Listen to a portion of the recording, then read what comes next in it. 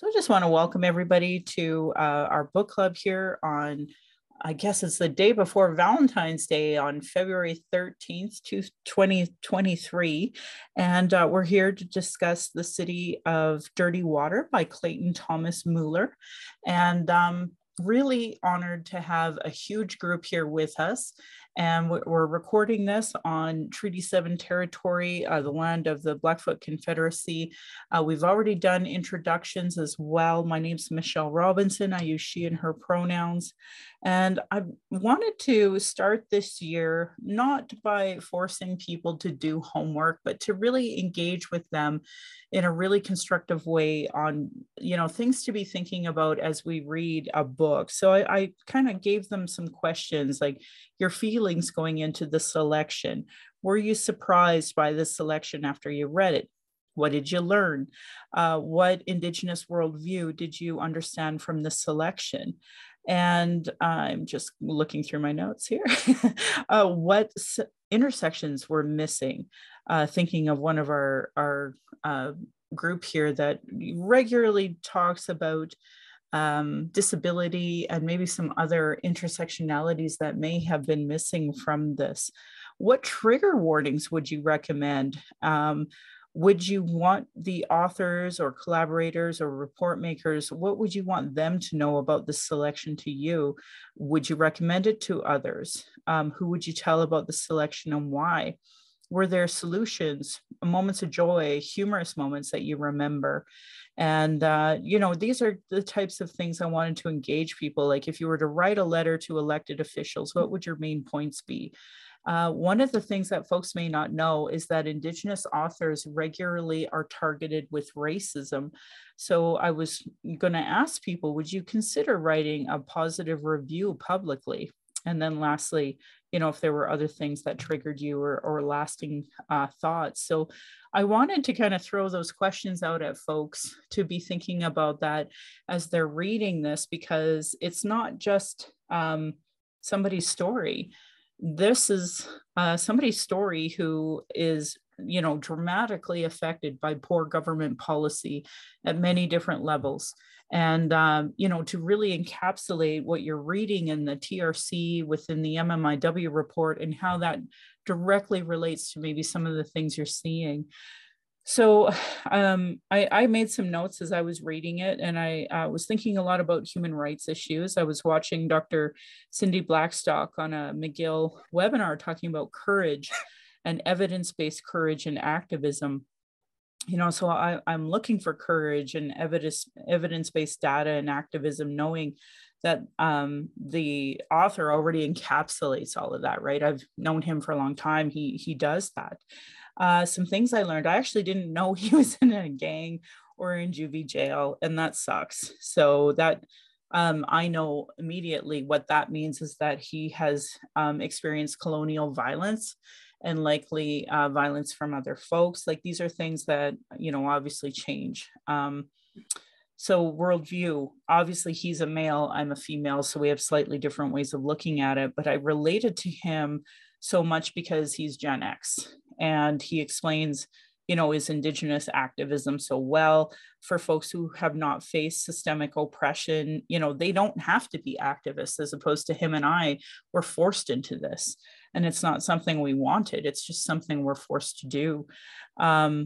He describes in page 80 having some natives in Winnipeg having ties to AIM.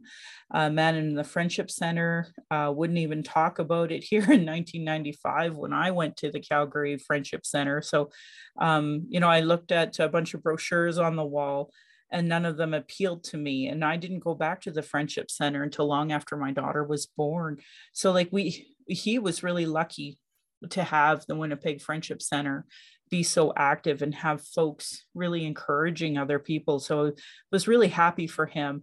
I said, I'm glad these roots in the 90s was happening for him in Winnipeg, because his voice has helped the folks so much today. I also think about the residential schools closing at that same time of, him doing that work in Winnipeg and me coming to Calgary and realizing that was when they were last closing. What are some intersections that are missing? I struggle with glorifying Leonard Peltier because of Anna May and Gouache. I imagine a huge group of us natives being present on, Leonard Peltier's next parole and in solidarity against racism and colonialism. But for me, wishing there was, this injustice for Annie Mae's murder, knowing all the evidence is lost and all of our killers will never be prosecuted, much like most missing and murdered Indigenous women, girls, and Two-Spirit issues. Trigger warnings would you recommend? Just from what I went through: domestic violence, child rape, colonial trauma, Indian residential schools, nuns, healthcare, group homes, family loss, mental health institutionalization, which is its own colonial trauma, racism, exclusion, gangs, violence. What would I want the authors to know about his book? I would want Clayton to know how his uncle Alec single-handedly keeping his trap line from being logged was incredible, and being jailed for 2 years because of it was unacceptable and an injustice. Would I recommend it to others? 100%. Were there joys I remember? I remember page 35 and 36 being so funny. Okay, so this is a little bit of a trigger warning for people who don't like talking about sex. He said he masturbated across the US. And I thought that was so funny. I laughed so hard. And then I have step family that's Austrian. So I just got a kick out of him talking about his grandparents having sex while they were crossing the US. I thought that was so funny. I also thought it was funny about him getting a German passport because of the way it all worked out. I actually Googled that Central Park fountain that's in Winnipeg that he talked about. And it really is just something so beautiful if you like colonial type architect. But I was really sad about his memory of the razor floors of it. Like, what an awful thing. I talk a lot about hostile urban design. And what a great example of, we don't want those Indian kids in the fountains, so we're just going to put razor floors there. Like, Jesus. But I'm glad he documented it, because I know the urban folks that talk about urban planning and such, they like to forget these things. They like to whitewash it all, right? So I'm glad he talked about that. Page 39, the pride he had being on. Somebody's talking. I'm just going to mute you. Yeah, the pride he was talking about being on patrol. When you're at school and you're on patrol, and he had so much pride about doing that. And he was like, so his mom was like, "Hey, how was your day?" "Saved lives, Mom, saved lives." And I was just like, bang, that's so funny. And then he talked about his dog Schnoof that would bite through a can of Budweiser and get shit-faced, and I thought that was pretty funny. So what triggered me was lots of trauma from the Christmas holiday. So panic and anxiety attacks, that's tough on me. My 15-year-old was finishing her first high school term in a non-Indigenous high school, and she's doing fantastic. But, the idea of her going on a date with a Cree Indian agent and having sex and getting pregnant is so upsetting to me. And then, she didn't even tell the father, is a statement I can't believe somebody would say or think, because how could she even possibly understand at the age of 15? How could she even possibly comprehend it? I was so angry about all of that. But, so that triggers me, because to me, having a 15-year-old having sex, like, that's just sexual violence. And then, this Cree Indian agent obviously misusing his power in such a negative way. Like, I want to find him, and I personally want to tell him what I think. Another thing that I found really hard was the racism that Canadian parents regularly say to us as natives. And, I'm Gen X, he's Gen X. So what he was describing absolutely resonated. I'm like, oh yeah, those guys got it. And I really think he, for folks like us born in the 70s and have gone through the 80s and 90s and all of these ridiculous microaggressions from Canadian parents, like he just really encapsulated. And I really want it to like resonate in the soul as settlers of having, like, in my case, we're almost at 50 years of hate by Canadians, well-meaning really condescending type of belief systems that are said to folks like me, like, oh my God, you speak English so well, or whatever, and how many of us had to not have friends that we were good friends with, but because they were not native and their parents were racist, we weren't allowed to be friends. And he really explained it well. And I also wanted to say one of his teachers was Mr. Bird, and he was the one who really wrecked the educational system for him, that really left him on a trajectory of being forced into, juvie jail and a life of crime, just because, educators have so much more power than they recognize, but when they really destroy our souls as Indigenous children, they're the ones who really set us on this road to knowing we're not worth anything. Canadians have told us that, your media tells us that, your educational tools tell us that, the teachers tell us that. So yeah, we end up in jail, right? And to absolutely nobody's surprise, right? So the power that Canadians have by just simply being nice, the way they would actually be nice to other people, would be a major part of this. So I didn't even finish the book. And these are all the things I was already reflecting on before even finishing the book. And I would have liked to, but I just was unable to because I had an unexpected guest. But I believe that was meant to be. And I'm proud to have done that. So yeah, so that was kind of my reflections and such. And Kathy, if you heard me speak about anything that you just want to kind of touch base on, please do. And if not, that's okay. Maybe we'll just start at the top. Carol, Kat, Rosemary, Jen, Marla, Marnie, Mike, Paul, Rebecca, Shelley, Siri, and Wendy. And yeah, we'll go from there. So I will pause it. So I did read the entire book, Michelle. In fact, when I picked the book up, I couldn't put it down.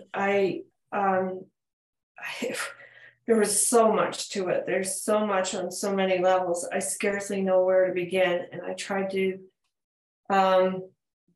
think about this and be coherent in my thinking, but there was just too much. I would say that there's some things that stuck out in my mind quite a bit. And you said it's not just a story, but I saw it as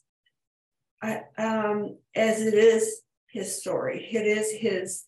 And I thought this is a narrative that's important. And when people give us this information, we can't be sloppy with it. We have to respect it. This is this person's life, and this is what made him, and this is what made him make all these changes to look after the climate, which I am so in favor of, and actually do some climate change presentations. And my generation is really hard to convince about things. And so what I do with these books is I send these books. After I read them, I send them to people for them to read, and with the requirement they pass it on to someone else. But there was just so much, and there was like an incoherence between people that would really hurt him, and then he really loved them. And I thought, oh, this is almost incoherent. But he somehow has, there's a process for him that he's kind of moved through that. And I wasn't always clear what that was, because his mom was, pretty tough on him at times.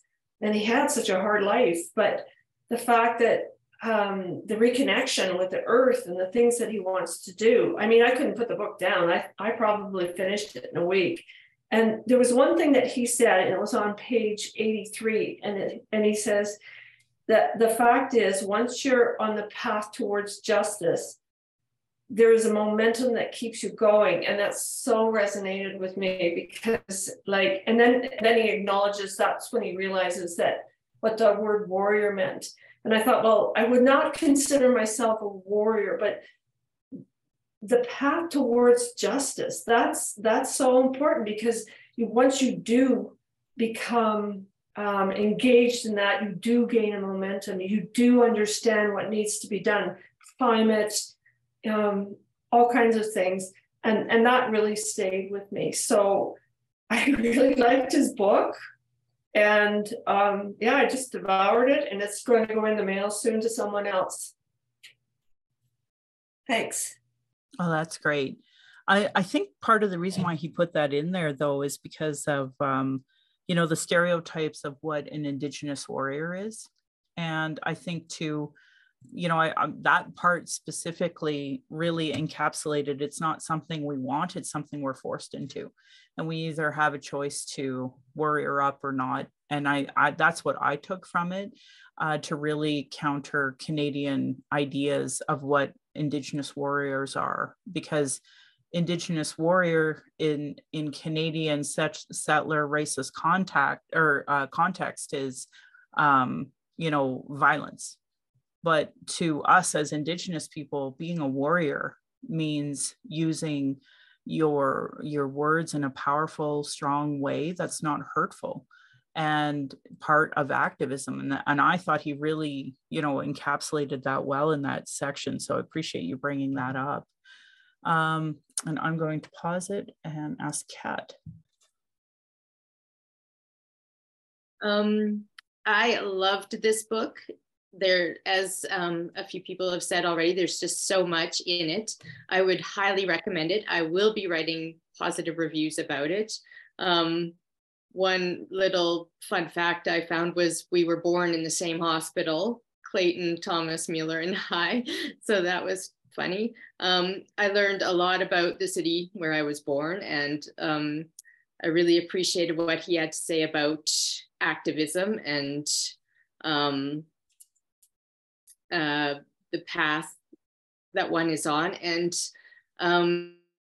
turning anger into love. If he were here, I would love to hear more about that from him, but anger is something that I sometimes struggle with in my activism, like trying not to burn out from that anger. But yes, it's a good reminder to turn that into love, like he and Cindy Blackstock have said. And you can go a lot further in life and with your social justice work if you are not fiery in the belly all the time. So I'm gonna read this book again down the road, and I can't recommend it more highly. There is just so much, and I really respect and appreciate all his experiences and sharing them so honestly with the reader. Well, that's awesome. Thank you so much, Kat. Just trying to think if there's anything Indigenous that I should add to that, but I think you did a great job too, and just as everyone has. And Rosemary, would you like to be recorded?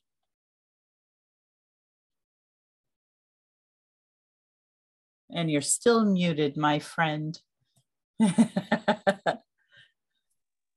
I'm having so much trouble today getting my finger to go on the right button. Came in the house to turn off the alarm, and I just kept hitting the wrong button. So of course the siren went off, and the rest of my day has been like that. I apologize because I was only able to read about, like Kathy, about 55 pages. I'm a week behind in my head, and I thought the book club was next Monday. But even from those first 50 pages, I can't help but, reflect on the final report on murdered and missing Indigenous women and girls and to us in terms of violence and how pervasive it can be, because he portrays that so clearly. It just seemed like it was all around him. It was in his family, it was how his mother was treated, it's how he was treated as a little boy by, other people. Then the violence, right, of the school system and what it does. And I'm to come through that. I'm very anxious to read the rest of the book, especially the part on healing and how he's addressed that. And I just wanted to respond to something you said, Michelle, when you used the word courage. And I attended a webinar with 5 Black women working in the area of diversity and equity from different parts of the country. And they talked about what it means to be in white spaces and to be trying to do that work. And they said they really did not like the word resilience. And I think it's because it brings up certain ideas. Oh, it's always the strong Black woman or the strong Indigenous woman keeping everything together. But they talked about they wanted to use the word courage instead, that it takes courage to be in those spaces. It takes courage to be an activist. It takes courage to stand up, right, for what you need to do and to defend yourself. The other thing they talked about, you used the term microaggression. Yeah. And they also, every panelist said they really don't like that term microaggression, because in terms of the harm that's caused, it feels like a macro aggression. So it's just given me so much to think about. And when I think of this book we've been reading, I mean, he was faced constantly, and I'm just appalled at those teachers. In theory, Manitoba, there's been so much work done in Manitoba around anti-racism and Indigenous education. Like, I think they're probably way in advance of here, and yet still he's very young and he was still experiencing all of that. So I'm just going to leave it at that. It's so full, those first 50 pages. And yet, you know, as you said, there are humorous points. And he had a range of experiences from traveling and different relatives. And yeah. So I based on what I've read so far, I would definitely encourage people to read it and to really think hard, right, about the report on murdered and missing Indigenous women and violence and the pervasiveness of it and why, and colonization is the primary cause of that violence, how it distorts relationships, and what's needed for healing. I mean, it's directly connected to that report. Right. I haven't really talked to you all about it quite yet, but there was a fabulous video of an NDP MP, Blake Desjardins, from Edmonton, talking to Canada Correction Services and saying, you know, you're failing, and their own top bureaucrats and such not knowing about the calls to action that directly are related to the correctional system. And so he just nailed it. I was so proud of him. I tried to share it to everybody on my social medias in the hopes that they would watch it. And the importance of one of the things that he said, you know, do you have any idea how hard it took me to get here to be able to say these words? And I told him, like, you spoke on behalf of all Indigenous. If I had the opportunity to be in front of Correctional Canada and say, you suck at TRC and you need to pull your heads out of your asses, I would too. So I was really proud of him for what he did. But again, it relates back to this book. It relates back to all of it. And like, my daughter is in the school system today experiencing racism today. So yeah, we have on paper lots of policies that say we're, you know, anti-racist and we're working on reconciliation and we're not homophobic, but yet my daughter comes home every day to tell me something that, you know, is wrong in our system, right? Despite this so-called CARES policy that the CBE has out there, like, they have obviously no accountability or mechanism to show any positive part of it. And that is in 2023. So I can't, I mean, you know, our kids are going to John A. Macdonald High School. So what I experienced in school, what he's experienced in school, you know, having crappy teachers can ruin a child's life. And I really love that he showcased that so well here, because when I talk about it today in 2023, I think people don't understand, like, this is today, this is the issue. This is the anti-Indigenous bias we see today. So it hasn't stopped. So I appreciate that. So I'm going to pause it and ask. Recorded. So thank you to everyone that remembers details like this. I read a book and I almost always go to more general themes that I kind of pick up. So, and then I feel like I've missed so much content when I hear everyone speak. So this is the joy of joining a book club and hearing everyone's thoughts and perspectives. I think it's funny you mentioned, Michelle, the sort of Gen X viewpoint. I also read Jesse Thistle's book, and I don't know if oh my gosh, Alicia Elliott. I'm not sure if she's a Gen Xer. She's maybe younger, maybe. But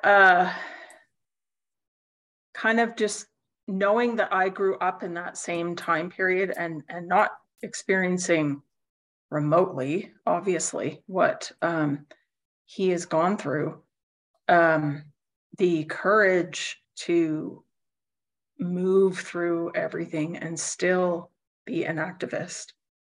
And I think mentally I can understand that what you're saying, Michelle, about, there's no choice. You're put in that position. I still can't fathom the strength that you just feel that that's something you have to do. On the weekend, I was listening to CBC radio, and they were talking with the daughter of, oh gosh, my memory's terrible, Morgan Harris, one of the ladies in Winnipeg, and she had the same response about she didn't envision herself ever taking on this role, but here she is. She has to do this. And if everyone could listen to people that feel that they're put in that position, a horrible position to be put in, regardless of, not regardless, but, no one should be in that position. So I'm not really going to word this very well. No, I think you're doing really great. And remember, this is your first time, so be kind to yourself. One of the things too, thank you so much.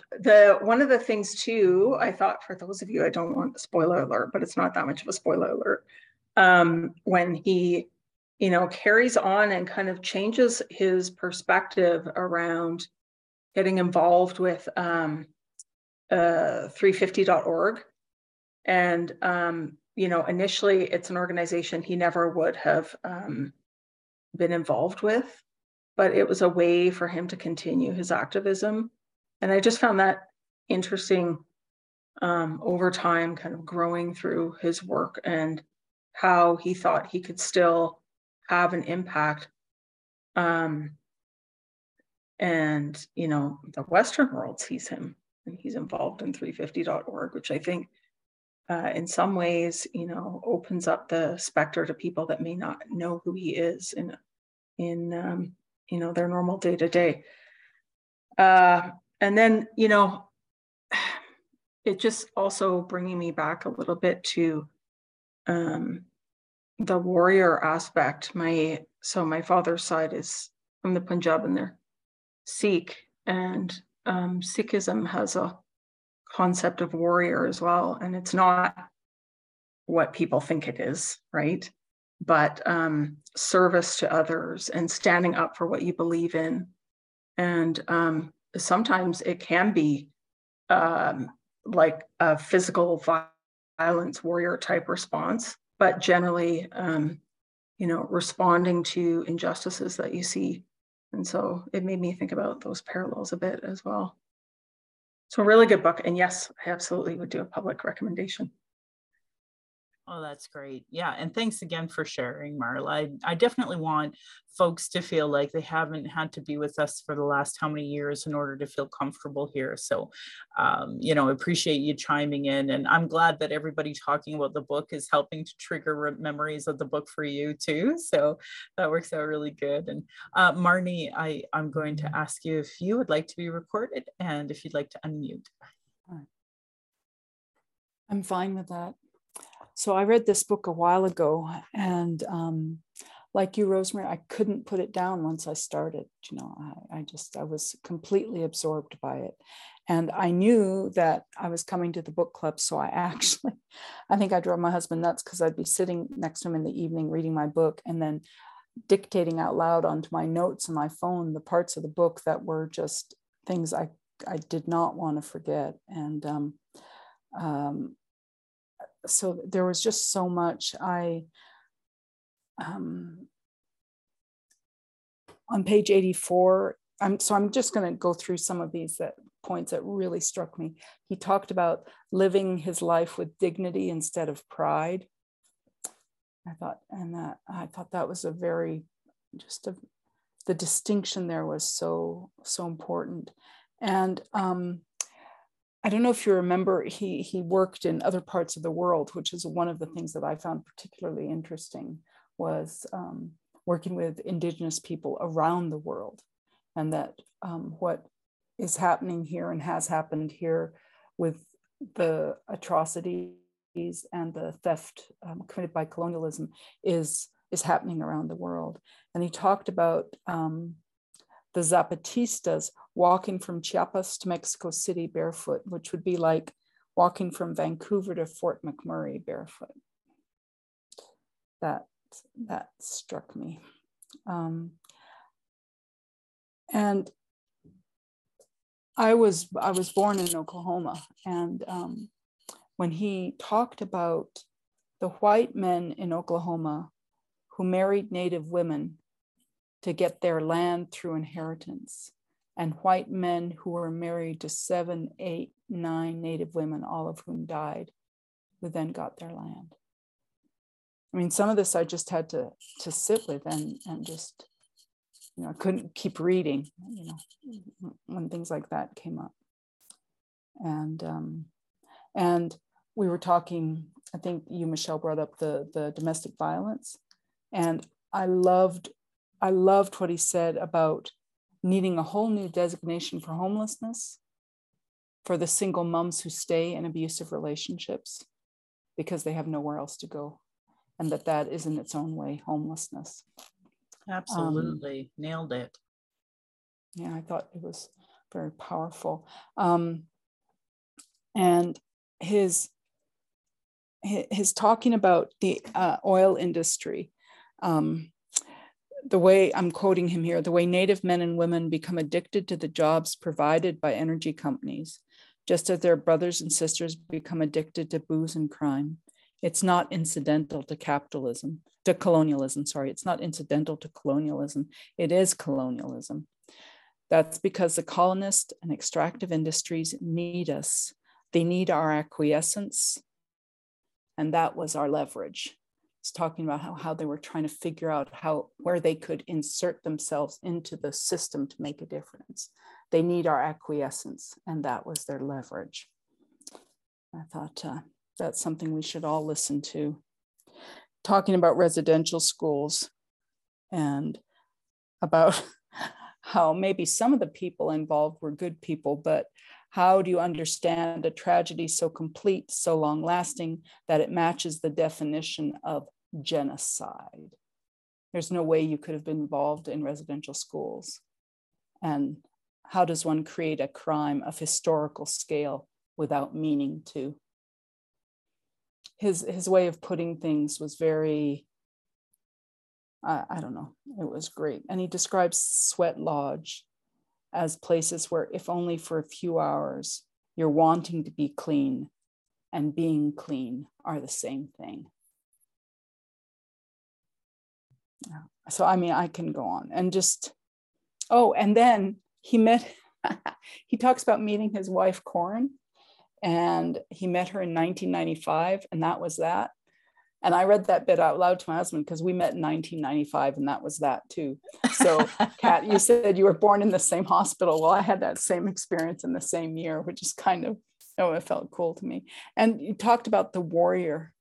And I think it's true that we think of warriors as sort of bloodthirsty, crazy people or something. I don't know. There's just something about it.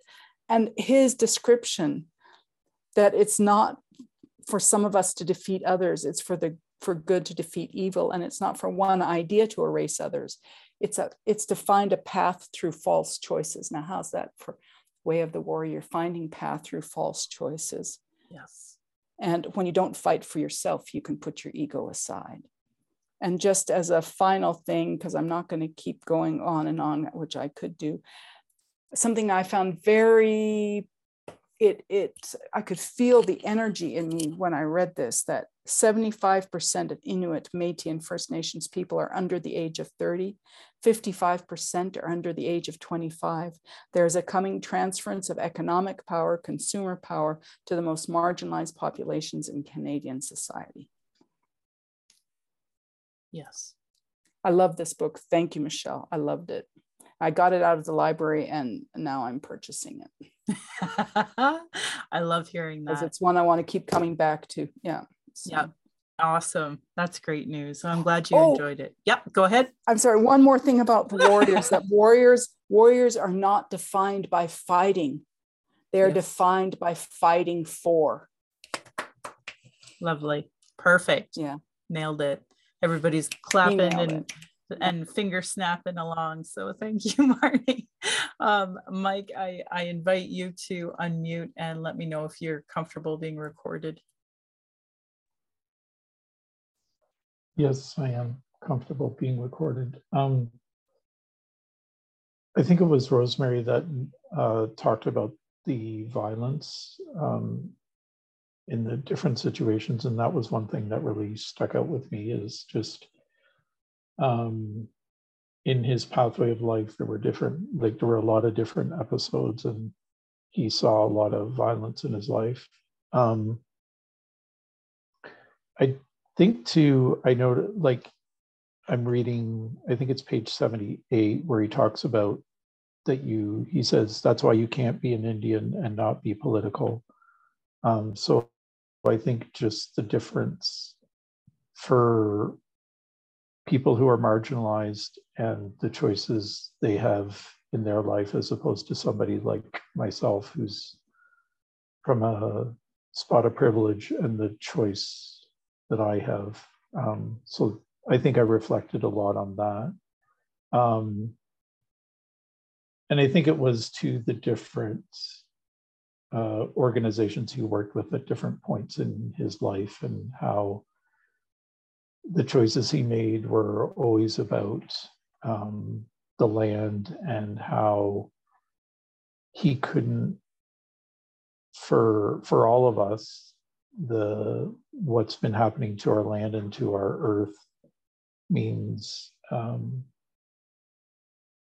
we have to make those choices, and we have no choice.